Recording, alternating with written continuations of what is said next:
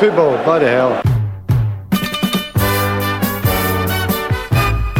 And good evening, everybody, and welcome to another edition of Football, bloody hell. Yes, we're back. We're back for another midweek action here on Three Valleys Radio, right here on Football Bloody Hell. And my guests this evening are as follows. Mr. Tom Bailey joins us. How you doing, Tom? Good evening. I'm very good, thank you. How are you? I'm very well, thank you. Good to speak to you all including Mr. Rick Hyatt. How you doing, Rick? I'm cold. I'm very cold. It's been cold outside today, and as a consequence, I'm cold. And could I just say, Thorpe's impression of Adrian gets more sinister every week. It's like he's going to do you a serious mischief. He's going to cut you up. You've heard him already. Completing the set tonight as former Yeovil Town defender, Mr. Paul Thorpe is on the pod. How you doing, Thorpe? Good evening. Yes, I shall let my friends know about Rick Hyatt. Send the boys in, yeah? Send the boys around to see him. I genuinely worry Yes. now, Thorpe. Leave me alone. Well, it's lovely to be here yet again, and I hope all the listeners are really well. Actually, Thorpe, 13 points well.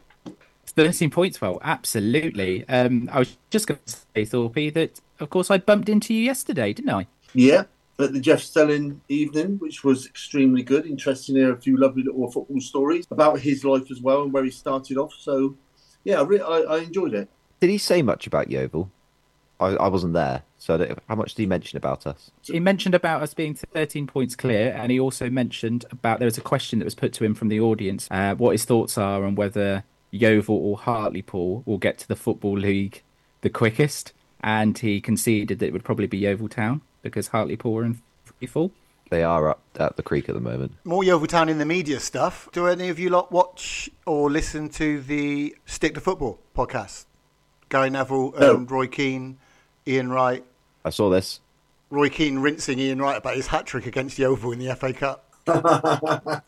Roy Keane has Yeovil in his back pocket, doesn't he, as the reference point to how, for the weakest team. His go-to lower league team is Yeovil Town. Yeah. See, that game was a real shame for me because they played Andy Wallace because of his athleticism against Ian Wright, and Ian Wright, I'll probably be fair in saying, was extremely good at him and tore him a new one. But it was really unfair, I think, and I say that lightheartedly because I think that he had a real opportunity to show his flair in midfield against some of the best players in Britain at the time, and in his natural position. And I thought the fact that putting him in an unnatural position actually played into their hands a little bit, because realistically you're saying we don't trust our central defenders to mark Ian Wright because he's so sharp, but they know how to play at centre half, and Andy didn't.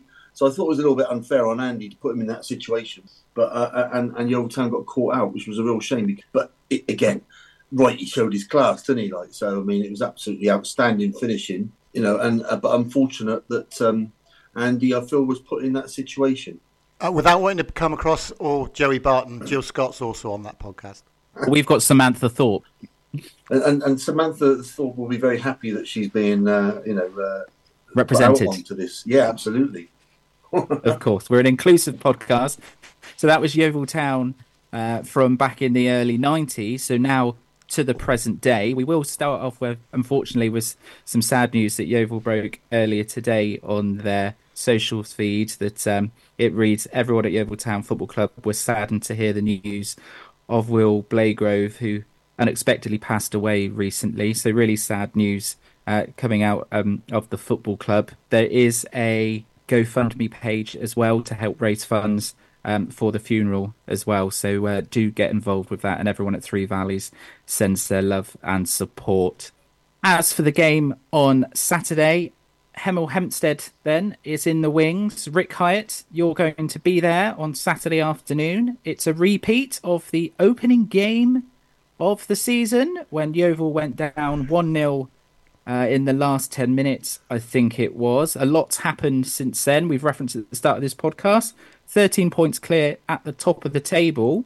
Is it going to be another tricky test at the weekend, Rick? How'd you see it? Shouldn't be, should it, really? You'd certainly hope not. And that was, in fact, that wasn't the worst thing in the world that could have happened for the first game of the season. A bit of a reality check. And obviously, things have improved and progressed and gone through the sky ever since. But I'd be surprised if Hemel leave with anything on Saturday. In fact, if they do, I will use my surprised voice while sat next to you. No previews. And I'm not, you can I was wait. going to say, I'm not used to hearing your surprise. No, voice that would be because my it's surprise. And hopefully you never will. How do you see it, Thorpe? Obviously, Yeovil going really well at the moment, motoring on, 13 points clear, as we say, but they still have to keep on doing the business and just chip away for every game that comes along. And this is just another one in the journey to success. I think you've hit it on there, chipping away at those games and just whittling them down and doing whatever it takes to win the game. You know, they're at home. Their form at home has been decent, so I'm looking for another energetic performance. You know, we've got strikers that are scoring goals, midfield players that, you know what I'm going to say about that, slightly deeper than I would like, but they're a great midfield, and defenders who are on good form. And again, we got a keeper that's on form as well.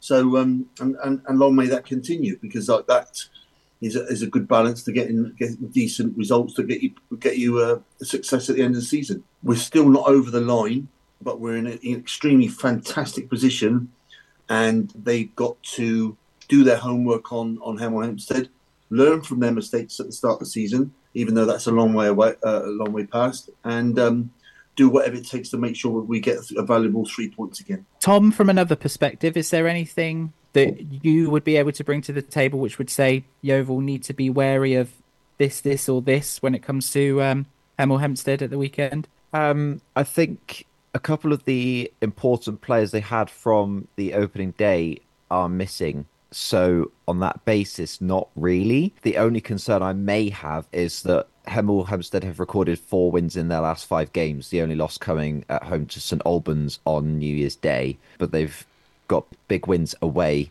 at Chippenham and, well, St Albans, and 2 home wins as well. They beat Worthing 2-0, so that's certainly no mean feat. I think Yeovil are just looking so comfortable at the moment that it should still be a win, but I wouldn't say it's completely out of the blue for Hemel to maybe spring a surprise and give us a good game. They're a decent side. You know what I mean? You can't take them for granted. You can't Currently take any team for granted. You know, like I say, decent results against decent sides, so we have to be on our mettle. But we're at home, and I think that is where we've got to really press really high, you know, and that's why our midfield got to be pushed on. This is where we can really grab this league by the gingham coolies, if you know what I mean. And this is a really good test at this stage of the season. Yeah, what I was just going to say there, Thorpe, was that maybe when you look at how good Yeovil's record is at home across the whole football pyramid, I think it's the second best. I think I'm right in saying, or it certainly was at one point. Possibly, if Yeovil weren't to be successful with the 3 points, it'll be more about what they didn't do rather than what Hemel did do, or would that be a little bit disrespectful to the opponent? No, it wouldn't be disrespectful. I think that Yeovil Town have got that success through you know, a solid home performance and nicking points away from home. And I'm in agreement with you. Really, it's down. It's us for us now to lose this league, you know. But this is a really, really good test against a decent side that are in form. But we've got to do whatever it takes to win this game. If Mark's got his scouts out watching Hemel Hempstead, which he should be doing at this level of football, then he should know his game plan, put his game plan forward. He should have worked on that. And this, but it's also about us, and I think that Rick and Tom will agree with us. It's about what we do now. So we shouldn't be worrying about other teams. We're in good form. We've got extremely fit lads. We've got a little bit of strength on the bench now. So it's about what we do. We're at home. Let's take the game to them and really show them that we're going to win this league. It's that thing, isn't it? Winning's become a habit for Yeovil now. Absolutely. But you can't be complacent and expect you've just got to turn up and you're automatically going to win. You've still got to put a shift in, but they've got confidence in themselves now. They've got that winning feeling, and just rinse and repeat. Do the same thing week after week after week. But nobody gives it to you. You've still got to go out and take it. But they know they've got the ability and the confidence now to go out and do that every week. Yeah, I'd agree with that. I mean, we've mentioned it a lot on this pod, and I think that's kind of prerequisite of Yeovil doing so well that sometimes I feel a bit guilty that we obviously say about the same thing over and over again on this podcast, but that's a good thing. Long Still may that in that continue. very healthy position. So yeah, of course, it makes a far cry change of what we've been talking about for the last 2 or 3 years. Yeah. That's certainly for sure. But Tom, I guess as well, when you look at the table overall, again, to quote that what we tend to keep talking about from week to week, the points still continue to get taken away from one another below Yeovil. And you actually take Yeovil out of the equation, it's quite a competitive league. So even if Yeovil were to get a couple of setbacks along the way, I mean, I think at the moment with the 13 points there, that's a 5-game swing, isn't it? So it's a very comfortable place to be. It's not only it's just 13 points, it's 13 points with a game in hand on second. Yeah. Worthing have played 27, we've played 26. Even looking at tomorrow, it's not necessarily like previous weeks where one of the top sort of 8-9 teams are playing each other. All of the playoff teams are playing teams outside of the playoffs. So it's a good chance for perhaps other teams to make some ground. Because I mean, Worthing have got Tunbridge Angels, they're 11th.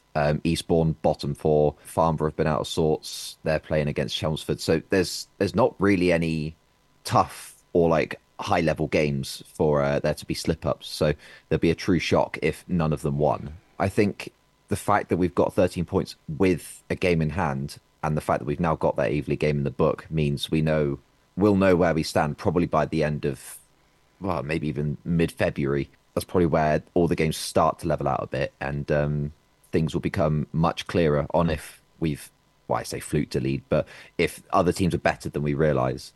Thorpe, I'll throw the next one to you as the next pro. I know there's a lot of talk still, not from everyone. There is still a small minority of people that say that we should be bleams away and entertaining than what we're getting. But I mean, if you actually look at the output and where we are, you can't argue with the sheer winning machine that's been created. Even if it's not a case of winning by 3 or 4 every week, you've still got good flashes. We're still tight at the back. I mean, you can't ask for much more than that, really, can you? No, I'd ask all those fans really if they remember the last 2 seasons or the last 4 seasons.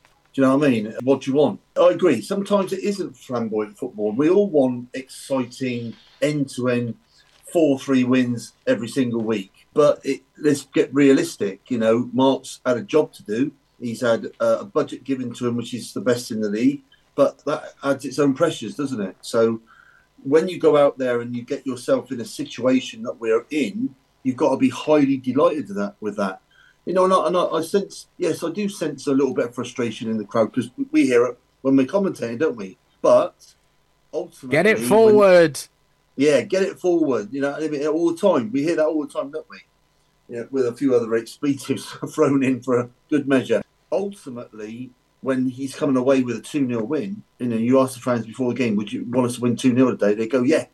You know, and they're going to snap your hand off. That's what I was going to say. These 4-3 games are great if you're on the 4 side of it rather than the 3. Yeah. Everybody loves a high-scoring game as long as you're the team that comes away with a win. If you lose a game 4-3, you're going to say, well, we scored 3 goals. Why didn't we win? Fans are like that. They'll moan. Exactly what happened earlier in the season against Havant, the 4-3. Yeah. And how did that feel? It's funny, though, isn't Rubbish. it? Just like, you know, Roma have just got rid of Jose Mourinho. And he's given them so much success in the last, you know, couple of seasons. And you think, hang on a minute, and he's just got the tin tack. You know what I mean? It's like, it's the way he's playing football. But all the fans are actually still cheering his name. So it's uncanny. Like, he's given them the best success they've had in such a long time. Do you know what, Thorpe? You're bloody good at this because it's literally next in my queue. Is Jose Mourinho getting sacked from Roma? So should we just slide that in right now? Slide on right now. I was reading your mind again. You know, Do we need to do it? Are we doing a Yeovil prediction before we move to Jose?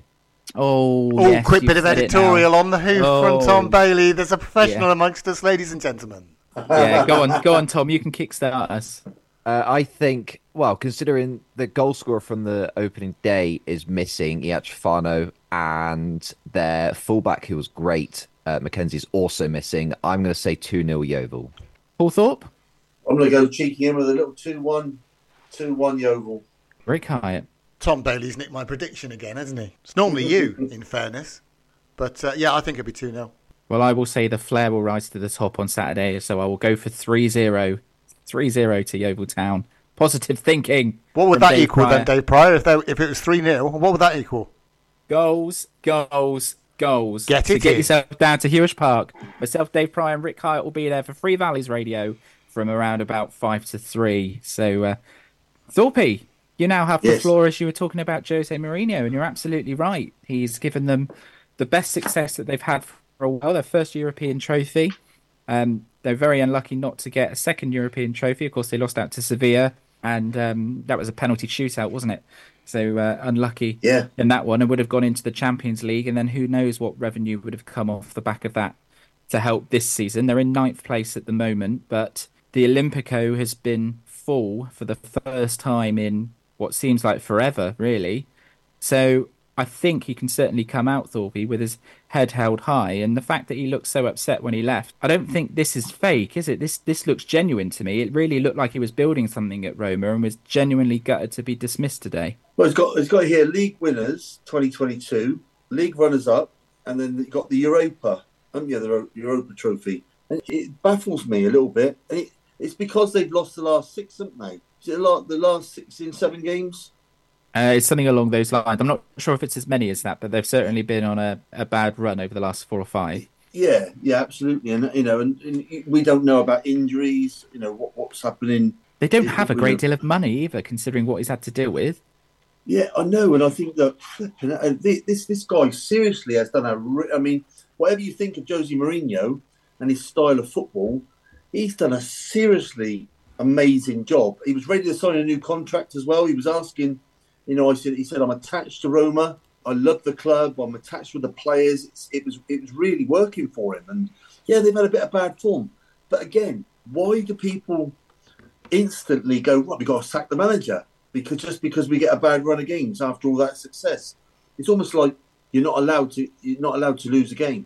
And I think that's a real sad one, because whatever you think of Josie and the way he plays football, which it was quite a sit back, counter attack, keep possession, not as flowing a football as we probably liked in his earlier days, but he was still building football clubs, and again not given the time to develop squads. And ultimately now, after a little poor run of games, again he found himself, and I think this will really hurt him. I think this sacking will really hurt Josie big time. And be interested to see him come back from this one. Rick, do you think that this sacking, this setback for Jose will impact where he goes next, or do you like the same reading as me and Thorpe that actually on the basis of it did a pretty good job at Roma? Given what he had to work with, wasn't it the longest that he's actually spent in any one spell at any club during his managerial career, or something like that? It was almost 3 years. Almost 3. Well, there you go. That's a lifetime in Jose's world. That's a lifetime. Yeah, just not a Mourinho fan for many reasons. So even though you're not a Mourinho fan, you Yeah. have to admit what a fantastic job he's done. oh yeah, you can't. I mean, Yeah, but having experienced it at the club I support, it is tedious, and he does owe his career and his profile to a goal being incorrectly decided as being offside, which would have knocked Porto out of the Champions League many We're doing years that, are ago. we? We're going there. 2003. We're going there. Rick Hyatt, a bitter man. Oh, never let go. Never forget, son. Never forget. Rick, a question for you there. Go on then.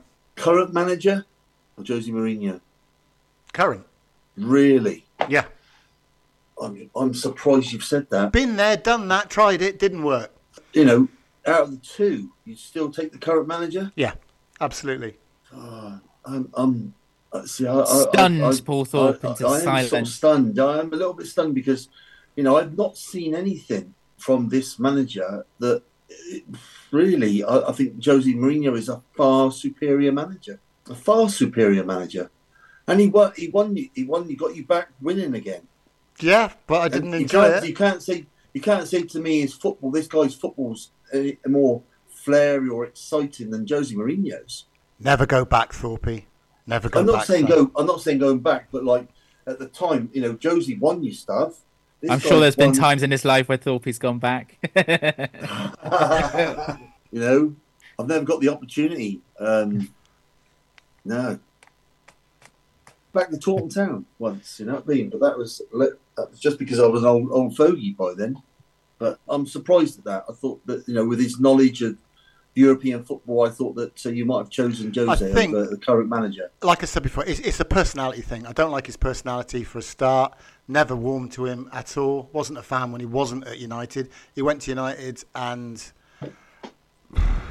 it wasn't great. I know it's a case of looking in the book and whatever, but I just think you got to move on from that. And yeah, I wouldn't have him back. But they sacked him like 1 week before a cup final.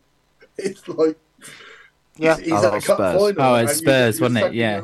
And you're sacking your manager.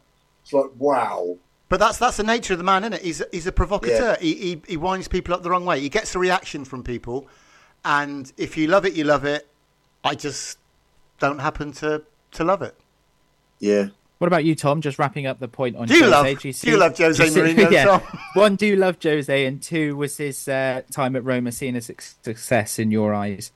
The only reason I like Jose is because he's box office, and I think a lot of people share that sentiment. You know, if he's going to be on your screen, something interesting is going to happen. Looking at the run of form that he's had, he's actually been even harder done by than Thorpe has made out. He's had 2 wins in his last 7. So it's not even winless. It's 2 wins in his last 7. That included a win over Napoli, the reigning champions. And his losses include a loss away to Juventus, a Coppa Italia loss to Lazio, which has probably hurt his stock, and a loss away to AC Milan. And they drew to Atalanta, who are also a good team. So I think he's been really hard done by personally. Really hard done by. Yeah. And the fact that he, in his first season, he took them to the first ever Europa Conference League and won it. And then went to the final of the Europa League the next year against the Europa League team in Sevilla, took them to penalties. And even then, it probably shouldn't have been because they took in some of the dark arts, I suppose. He is probably the best manager Roma have had in the past 15 years. And he won them their first trophy in 14 years. I think it's an incredibly silly decision, personally, and there aren't too many managers that are better on the market currently that would go to Roma. Well, they've gone with De Rossi now, haven't they, and brought one of their own back. And that's a really interesting. It's interesting. I don't think it's the right one, though. Yes, he knows the club, all that stuff, but he's won 3. In 17 games with Spal, he won 3. And that was in the 2nd division as well. So he's not cut out for it. He's simply a name. I'd be incredibly surprised if they did anything more than like 7th this year now. And I think it's a really bad call. I'd be really interested to see where he goes next, if he goes anywhere next. If he's going to go anywhere, I personally think it would be either Newcastle or Saudi. Well, I was just going to say, Tom, I'm sure he'll be fine when he rocks up at Newcastle by the start of next season. Eddie Howe goes winless through January and that's it. He's gone. As long as he keeps Tyndall with him, he can go to Newcastle. Mad Dog has to stay. Jose and Tyndall. Wow. Jeez. What a lovely welcoming place that would be. There's a detective series waiting to be written by somebody. God. They'd be fighting over the sunbeds, wouldn't they? Yeah, that's a point.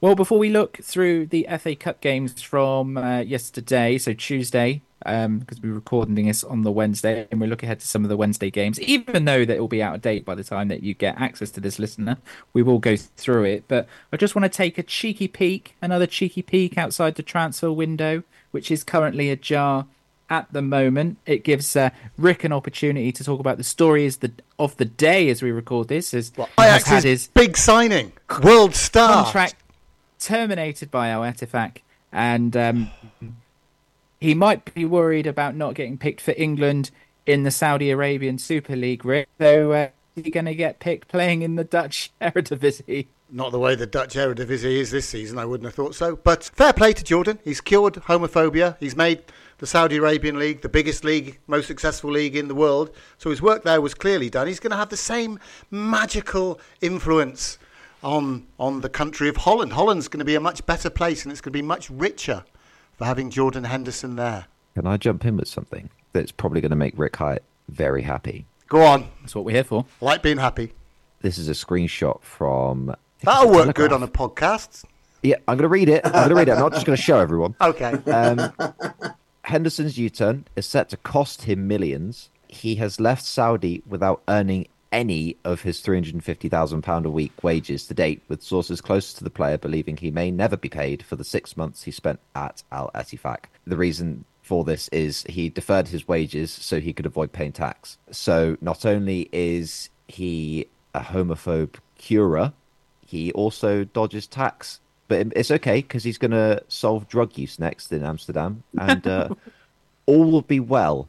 It's just not gone very well for him, has it? And it's a real shame to tarnish the reputation of a man who I held in very high esteem. Oh, I was just thinking, literally in the space of 6 months, the one person I've ever seen lift a league title in my lifetime, and it's come to this. Well, look on the bright side. Look on the bright. It might have tarnished his reputation in your eyes, but it's merely confirmed it in mine. He is everything I always thought he was. And Holland will now become the vape capital of the world because there will be no need for any nasty drugs. You're saying he's not taking any of his money? Yeah, he was deferring it so he didn't pay tax. So And deferring it where? Well, I suppose deferring it means kicking it down the line, but now he's not employed, he won't get it, will he? So he's gone there for nothing? Yeah. Yeah, if he'd stayed The there for whole a full year thing or was a whole thing. complete, total waste of time. Yeah, it's possibly one of the quickest destructions of reputation I think I've seen in the modern game, off the top of my head at least, unless your name is Joey Barton. But at least look on the bright side. He's cured homophobia and he's made the Saudi League the biggest league in the world. So it's not a complete waste of time. See, listener, aren't you glad we decided to take a quick peek outside the transfer window to see what was going on? What I did want to bring up, Rick, was a transfer that surprised me. So I've just been interested in your thoughts on this because it's Hannibal being agreed to be loaned, get my words in, to Sevilla for the rest of the season. I believe there's an option to buy at the end of that as well. 15 million, I think. Yeah. He's obviously someone who's been in and out of the team. He's got more minutes recently. Obviously, Mainu's come in and taken that main space, possibly you could say. But with the gaps that were appearing in Manchester United's midfield, are you surprised at the timing of this? Might be better suited sticking around, or do you see this one making sense? I think he's actually quite a divisive player, really, because there's not an awful lot of product at the end of it, but he's a disruptor. And I think that United are probably looking to the fact that he has had opportunities, limited albeit, but he has got on the pitch, hasn't really created or produced an awful lot, and hopefully you've got Mainu's come in and made that place his own. You've got Casemiro, Mount coming back from injury, still got Amrabat and Eriksen still there, so you'd think that they were pretty well stocked in that department. And again, it's like getting rid of old PlayStation lazybones over to the Farmers League in Dortmund. It's a case of him getting minutes and hopefully giving it. Well, it won't, will it? It won't increase his transfer value because there's a buyout clause at the end of it. But I just think his chances were going to be even more limited than what they had been so far. So I say he's divisive because my son absolutely cannot stand him, and he's doing a little dance when he heard he was going. So Like a chip off the old block, eh, Rick? I don't know where he gets these strong opinions from. I must have a word with his mother. One that went through, possibly not one that's too glamorous. He was at Man United earlier this season as Reguilon of Tottenham Hotspur. He's gone to Brentford for the rest of the season on a loan. Do you see this as good business, Tom, for Brentford? Yeah, I think so. They have both of their fullbacks out injured at the moment in Aaron Hickey and Rico Henry. So I think it's a good bit of business, and the experience that Reguilon can bring, obviously spending half a season at United, spending time with Tottenham, and before that playing with Real Madrid as well. Going to Brentford, sure, it's going to be a bit of a shock to him, but it's still in England. It's not miles away from probably where he lives. And minutes on the pitch, importantly. Exactly, and it's minutes on the pitch as well. I think it's a really good move for both sides. I don't remember seeing if there was a buyout linked at the end of it or not, but no, I think it's a really good move. And eventually Rico Henry will come back and they can rotate between the pair of them. Aaron Hickey will be back. I think he can play both sides, so he can do what he needs to. But yeah, I think it's a really good move. Away from the transfer window, we will close it shut, certainly from our perspective, but the window, of course, is still cracked open for another week or so. So maybe we'll have to do a transfer deadline special. I don't know. I won't promise anything to you, listener, but, you never know. We might have to stay up late, boys, with yellow ties. Do you fancy it? Are we doing a 12-hour broadcast live? No. No, I don't fancy it. No, we're not. No. All right, then. Well, apparently it's not happening, listeners, so I apologise to tease you with what might have been one of the great lost pods here on Three Valleys Radio. Hey, But, we'll do it. where I did want to go next was Ivan Toney. He's now fully back, and he's allowed back in and amongst the squad. He's now integrated back with the team at Brentford. He's allowed in the building. He can go in the canteen. You name it, he can go. He's back. Thorpe, just sort of similar question to what I said about Reguilon. Brentford are going for a situation at the moment where they need a little lift, a little injection, and this has just come at the perfect time for them, hasn't it? Oh, 100%. It's like signing a new player. It's got to be like signing a new player, that sort of stature. But now he's got the pressure. He's got to hit the ground running, isn't he? You know, he's got to come into that team and carry on from where he left off, really. And you know, he's got an opportunity to do that. I mean, you know, I think the manager has sort of like said that you know, he's been sorely missed, and he does feel like he's re-signed him yet again. So only time will tell whether he's obviously got to get match fitness, which will take him a few games. But I certainly think by the end of next month he should be back playing and firing on all cylinders. So we'll see how it develops. A couple of weeks ago, he did come out and say that he owes Brentford an awful lot for obviously sticking by him. So there's obviously a lot of speculation about whether he would move on in January. But Rick, there was a story that came out of the Athletic that he has just maybe changed his stance a little bit and started saying things along the lines of still wanting to play for a big club, etc., etc. Yeah. Have the mind games begun, Hyatt? I don't think Brentford can afford to let him go in this transfer window. I think that they could be that team that falls into the relegation battle towards the end of the season, and they've got injuries and Bueno's out, and Wissa as well, I think, as well. So, or at least he's in AFCON, isn't he? So they can't afford not to have him, and it will stretch beyond January. So I think if he is going to get a move, he'll get a move in the summer. But I think he's too important to them now for them to let him go. And like you say as well, having been out for so long, Thorpe, you know, he's guaranteed to play with the injuries as well. So maybe it is win-win for all, at least until the end of the season, and he might work his way into the squad for the Euros. Well, there's two ways of looking at this. One, he can save a club that have stood by him, you know, right throughout his ban, you know, and they could have quite easily sacked him. I don't think they would have done, because obviously the financial side of it, of getting him rid on transfer. The other thing as well, if he does do well, he'll be going to the Euros. I think if he does really, really well. So his aim has to be flat out. And I think Brentford will benefit from this, because they know that he'll want to go to the Euros. You're going to get a striker, you know, that comes into his team that should be firing on all cylinders. And, you know, he should be doing his own work behind the scenes to make sure he's fit enough to try and hit the ground running. And if they give him a chance, we all know that he can score goals. And he was, at the time when he started his ban, he was literally one of the best strikers in Britain. Well, sticking with Brentford, because we're now going to go through some of the FA Cup action, and on Tuesday they went down 3-2 to Wolves and have set up a Black Country derby against West Brom. Tom, is this a competition that somebody like Wolves should be targeting? No reason why they can't go deep into this competition? Honestly, at this stage, yeah. I think if you were to say that at the start of the season, it would be a bit of a risky one. But, I mean, they are 11 points clear of Everton in 17th, and they're going to lose more points. Nottingham Forest are going to lose more points. So I think they're going to be absolutely fine in the league. So why not go for a semi-final run, a final run? It could be, and obviously that Black Country derby is going to be absolutely massive for both sides. They're going to be looking forward to that. It's going to be their first one in 2 or 3 years at least. So it'll be a good one, and I think they should go for it. And I think Brentford as well, it's probably more beneficial for Brentford to be out, as they've got to focus on pulling themselves out of this mess, because they're winless in 7.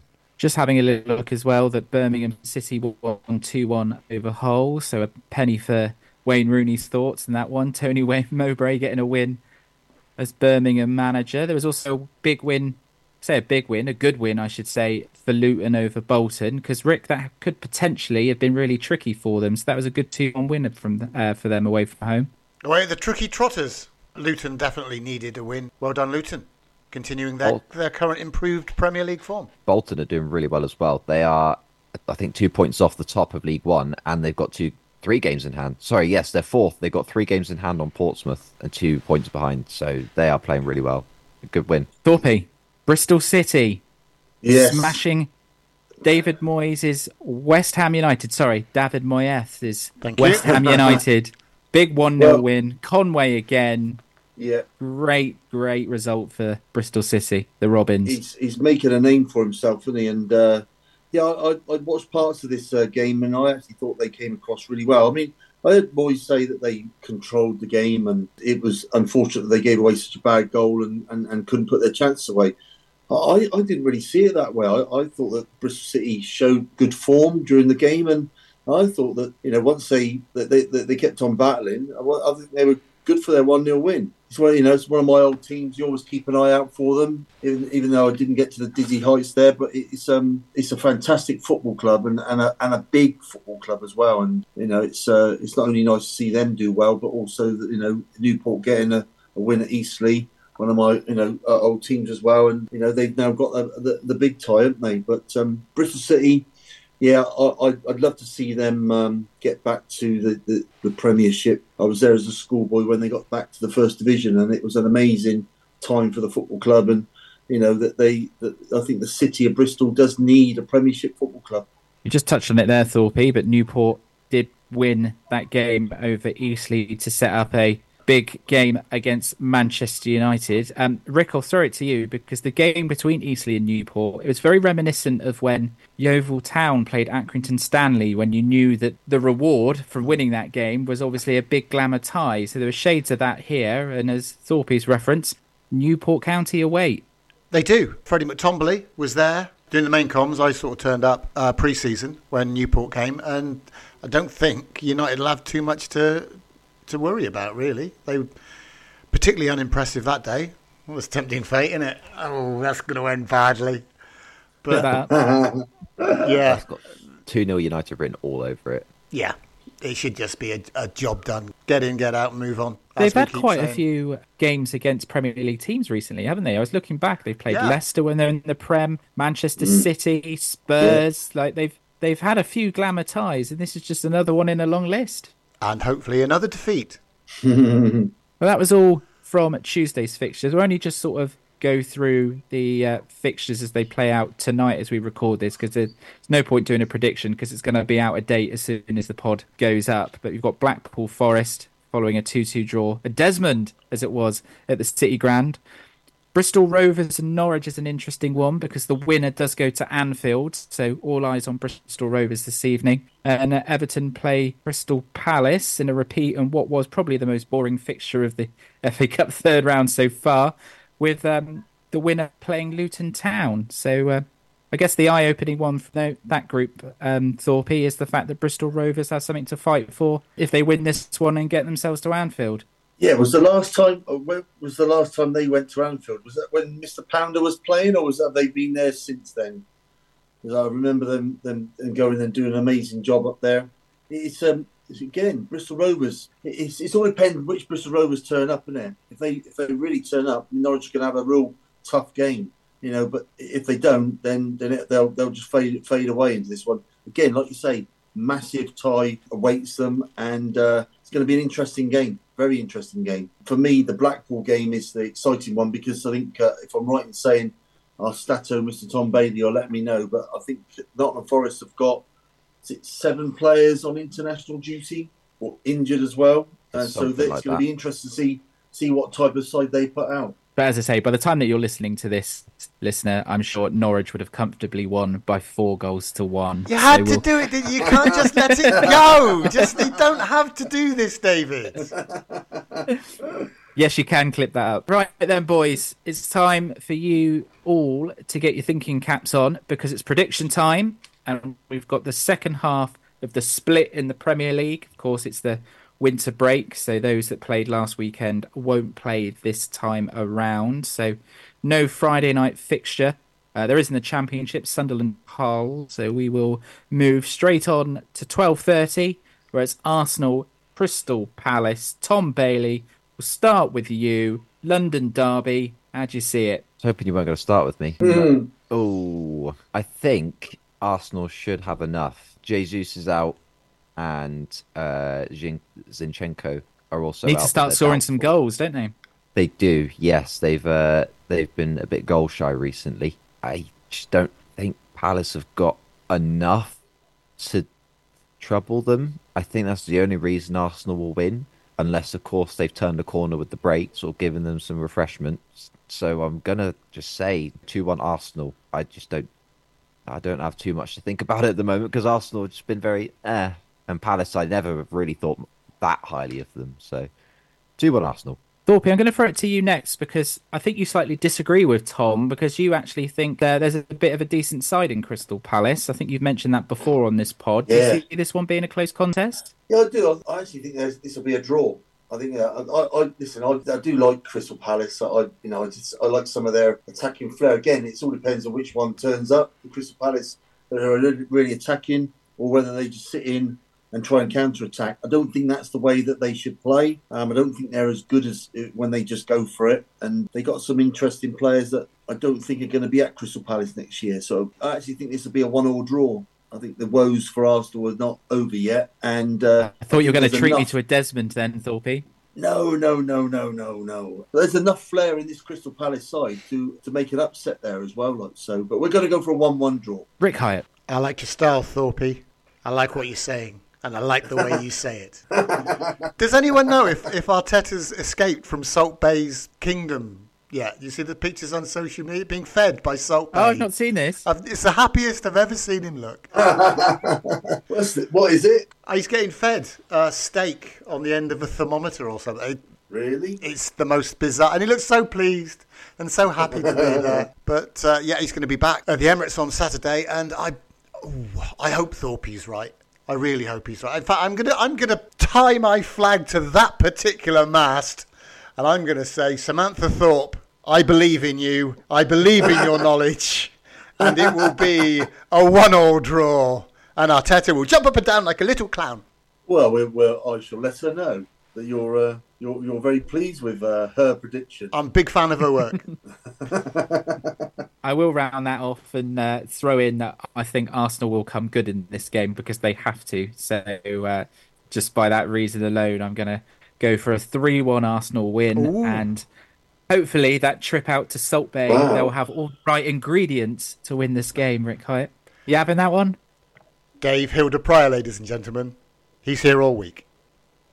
I'm having a few internet issues this evening, and I don't know if you're just cringing at my jokes or whether you're just not hearing them. No, we're cringing, Dave. We can hear them all.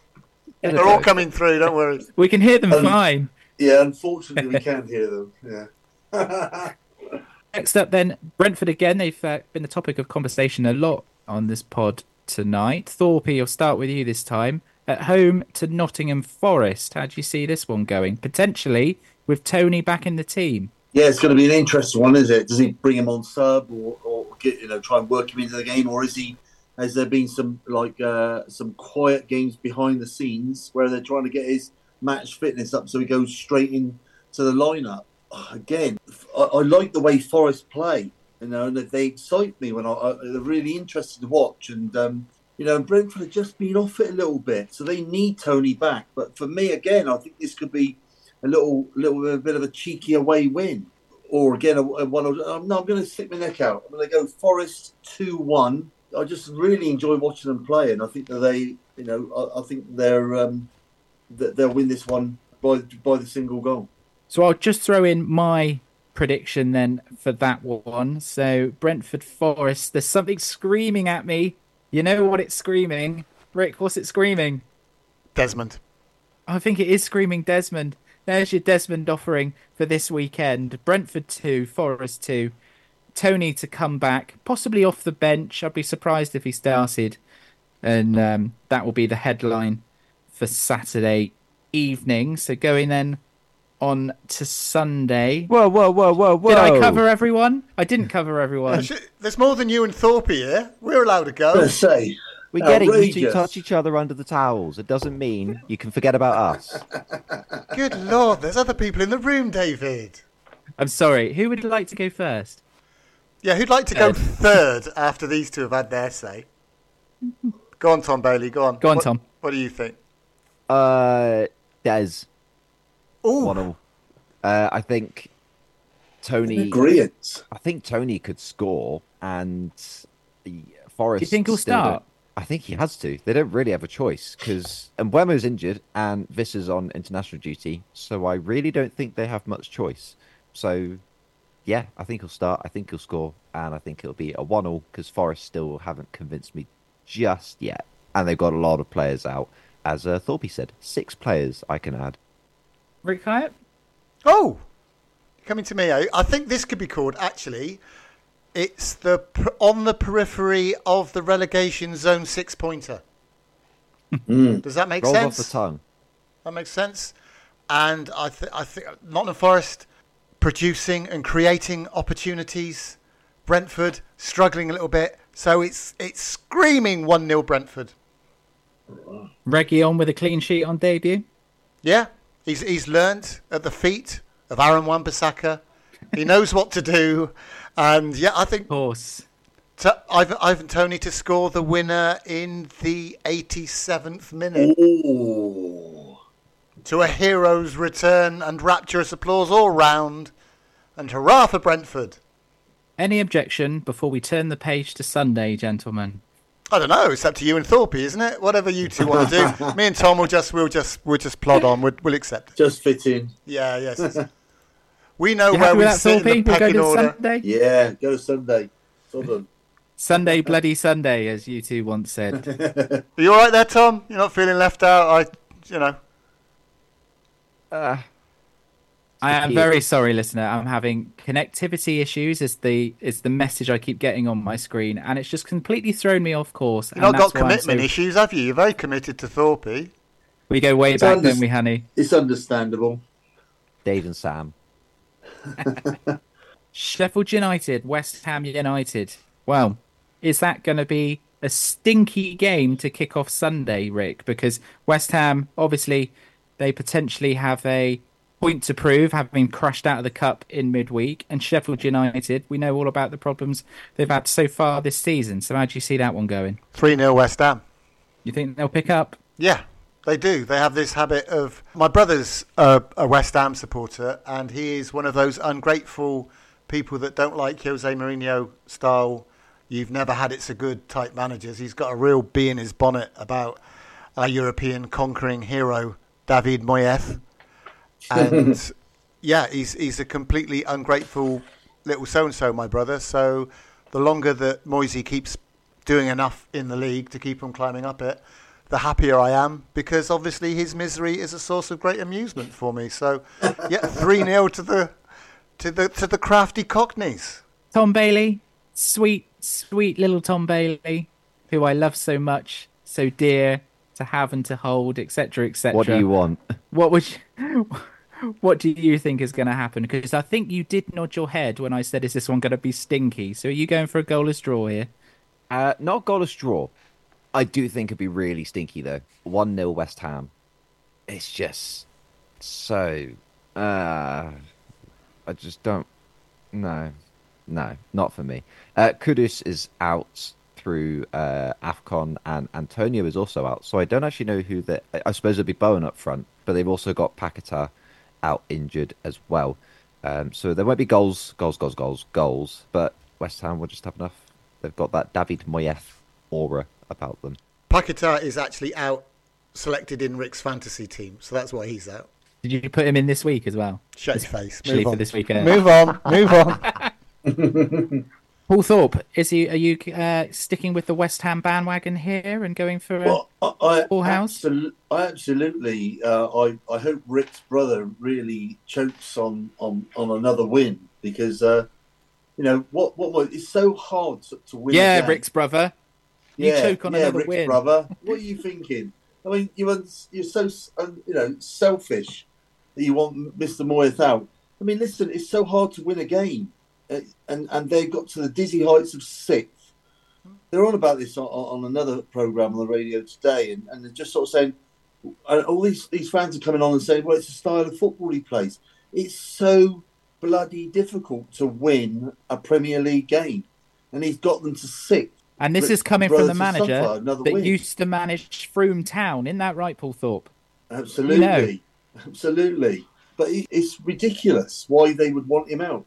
He's running a really successful football club. It's a really great football club as well, and they should be really enjoying this era of success. Because I tell you now, if they get rid of Moyeth and bring somebody else in, a more desirable person, whoever they desire at the time, and then they start losing, what they're going to be thinking then? Just enjoy the time when you're in sixth place. So I'm going to go someone like Iraola, someone like that, Tom. Absolutely, yeah. So I'm going to go for 2-0 West Ham. Mick, you've managed to unite everybody against your childish David Moyes hating. Stop it right now. Well, I'll complete that and say that both teams will score, and it will be a 2-1 away win to the Hammers. So who knows? You might see a rare appearance from Danny Ings, who might get a goal or two, because I think if he's going to score against anyone this season, probably be Sheffield United. So that kickstarts your offering on Sunday. And to wrap it up, it's a game that I know Tom Bailey has not been looking forward to. He's referenced this a few times. And talking of Iraola, Liverpool come to town in Bournemouth. Tom Bailey, kick us off for that one. 4:30 on Sunday. Bournemouth 3, Liverpool 2. Discuss. I know it's nonsensical. We always struggle away to Bournemouth. We have no Trent. We have no Salah. So our fullbacks are Joe Gomez and Conor Bradley against pace like Cliver and oh god, I've forgotten who their other one is. Semenyo's on international duty, so it would be Sinistera, is he around? He's probably he is. So it would probably be him. We never have an easy game against Bournemouth, regardless of manager, be it unless it's away to Bournemouth, I should add. We even made hard work of it in the EFL Cup earlier, late last year. Yeah, I think it's going to be a Bournemouth win because, again, since he was going to get the sack, they've only lost away to Spurs. So I think it's going to be a pretty dour evening for myself. Really good game for the neutral, but with no Salah, I just don't know if we're going to really be the same.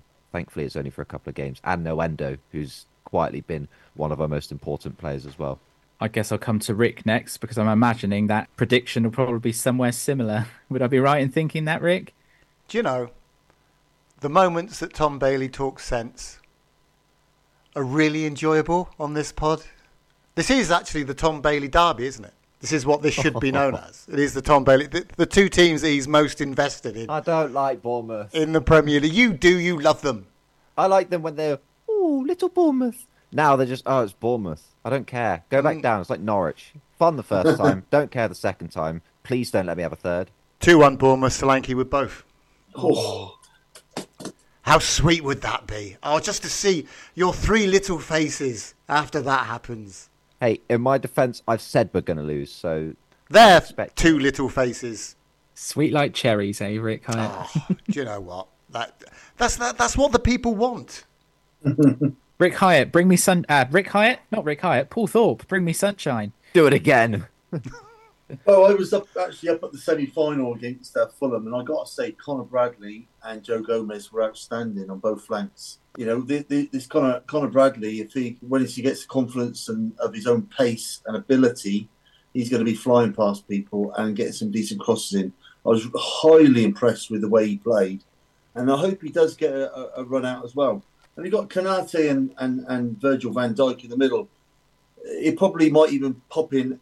Is Endo available? Do we know? Not available. He's available. No. You know. So, but even they've got enough depth in the squad to be able to win this game, and I think they will do. I know they find it difficult down there.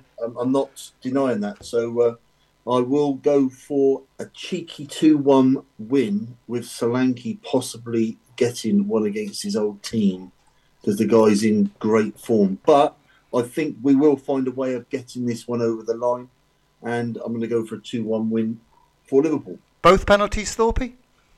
Let's hope so, just to please you. There's no Salah, there won't be penalties. That's true. I think you're all kind of justified in how you think the game might possibly go. I mean, Oh, Thorpe, you're obviously there for that Fulham game, but it certainly seemed to me while I was watching on the telly that Liverpool did a lot of huffing and puffing without really getting anywhere until they obviously had the help with that deflected goal, and then it suddenly sort of opened up again. And I just wonder if the game might sort of be quite similar, where Yeah, Bournemouth have got similar levels to players to Fulham, possibly better, you could say, certainly in current form. And I think they might be good for a goal, but I hope that Liverpool just have more than enough to be able to nick a 2-1. I don't think it will necessarily be pretty. Just hope that we can do enough. I mean, someone like Darwin, we didn't really touch on it, Thorpe, last week, but we know he brings the chaos. We know all of this sort of stuff. You never know what he's going to bring in terms of front of goal. How do you see him and his development? Do you see him as someone who's going to absolutely bring the business, or is it someone that's going to go more Timo Werner like, if you will, and it will just yeah, never actually yeah. happen? I know exactly what you mean. I think he's got to start producing. His assists are up there, must be said. Yeah, absolutely. It's almost like his brain knows what he wants to do, but it's not quite happening down below. You've got the management. We've all been upstairs. You've got your management upstairs all saying that this is going really well, but we're down in the basement, and it's not quite getting up to the ground floor. Do you know what I mean? So listen, he gets in great positions. He just can't seem to hit the target enough times for my liking. And but like you say, I mean, the fans absolutely love him up there, and he does bring excitement to the game. I just think that he needs to be more consistent in his scoring. He could easily have had another 10 goals this season already, and he really hasn't. He's got some great opportunities, and he just needs that composure.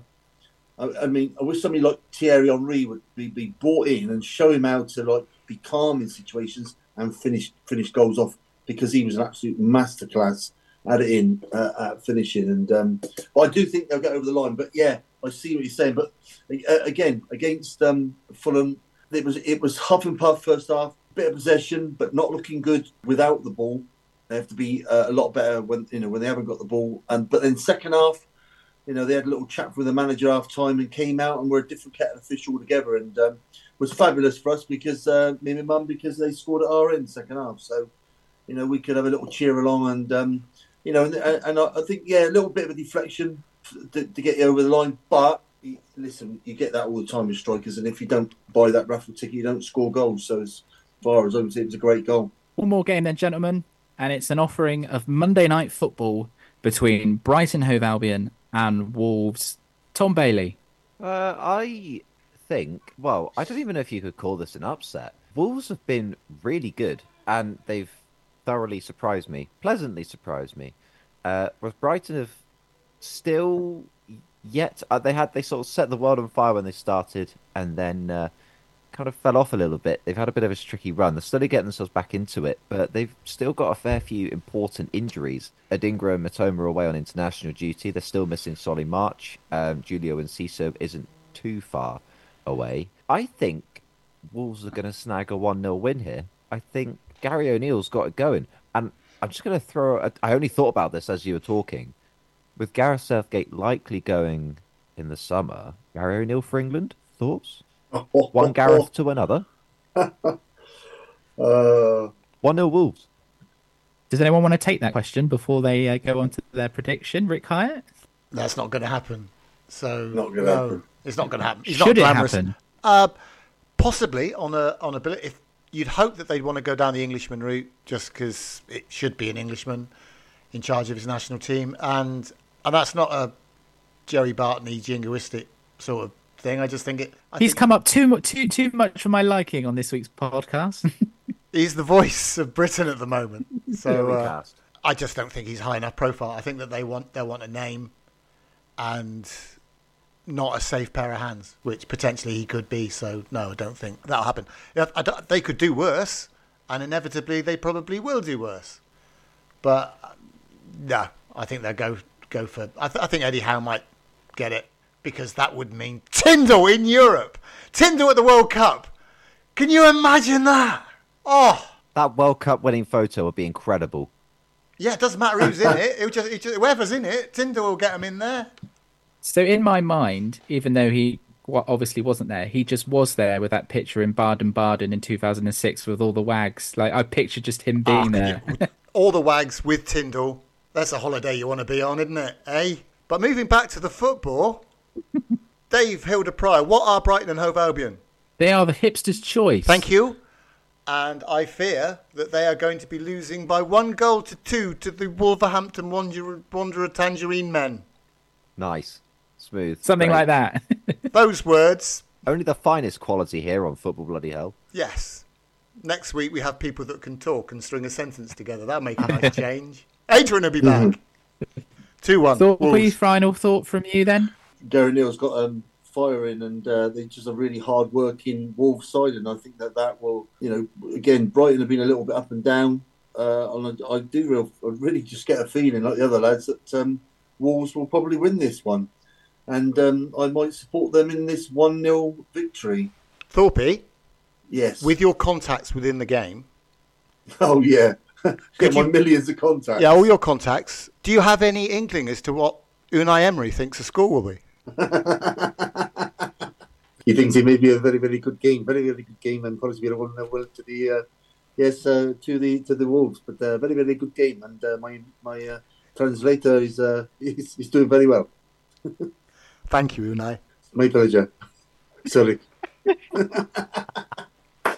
The few things to take from there. 1, Unai Emery is back. And 2, Thorpe's contacts were Steve Rutter and Tony Pounder.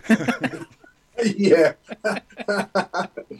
All of my contacts. Bloody hellfire. So you've all gone for Wolves wins there, have you? So, I'm going to have to say Brighton, aren't I? João Pedro, he seems to be really good for a penalty. You mentioned about Salah, but João Pedro penalties seem to be the flavour down at the hipsters, as you rightly say, Rick. So I will say 2-1 the other way to the home side, to the Seagulls. The Seagulls will put the Seagulls amongst the Wolves, or something of that nature. Never ever laugh at one of my sentences again, Pryor. All right, you'll just cut out the laughing and then it'll look like it never happened. Just insert some tumbleweed. Crack on. Gentlemen, there's nothing to crack on to. We're done. That is it for another midweek episode. A little bit slapdash on my part because I've been getting messages of connectivity issues all evening. So apologies if I've, just been damn right messy this week. But what's new, listener? What's new? Paul Thorpe, thank you very much for joining us. Absolute pleasure as always. Rick Hyatt, been a pleasure as always. It's been an absolute delight. Thank you, gentlemen, for warming my cockles. Tom Bailey, did we warm your cockles? I don't like this. Thanks for having me, everyone. It's a simple question, Tom. Did we warm them or not? Consider my cockles warmed. And we hope we've warmed your cockles as well, listener, because you have been listening to Football, bloody hell.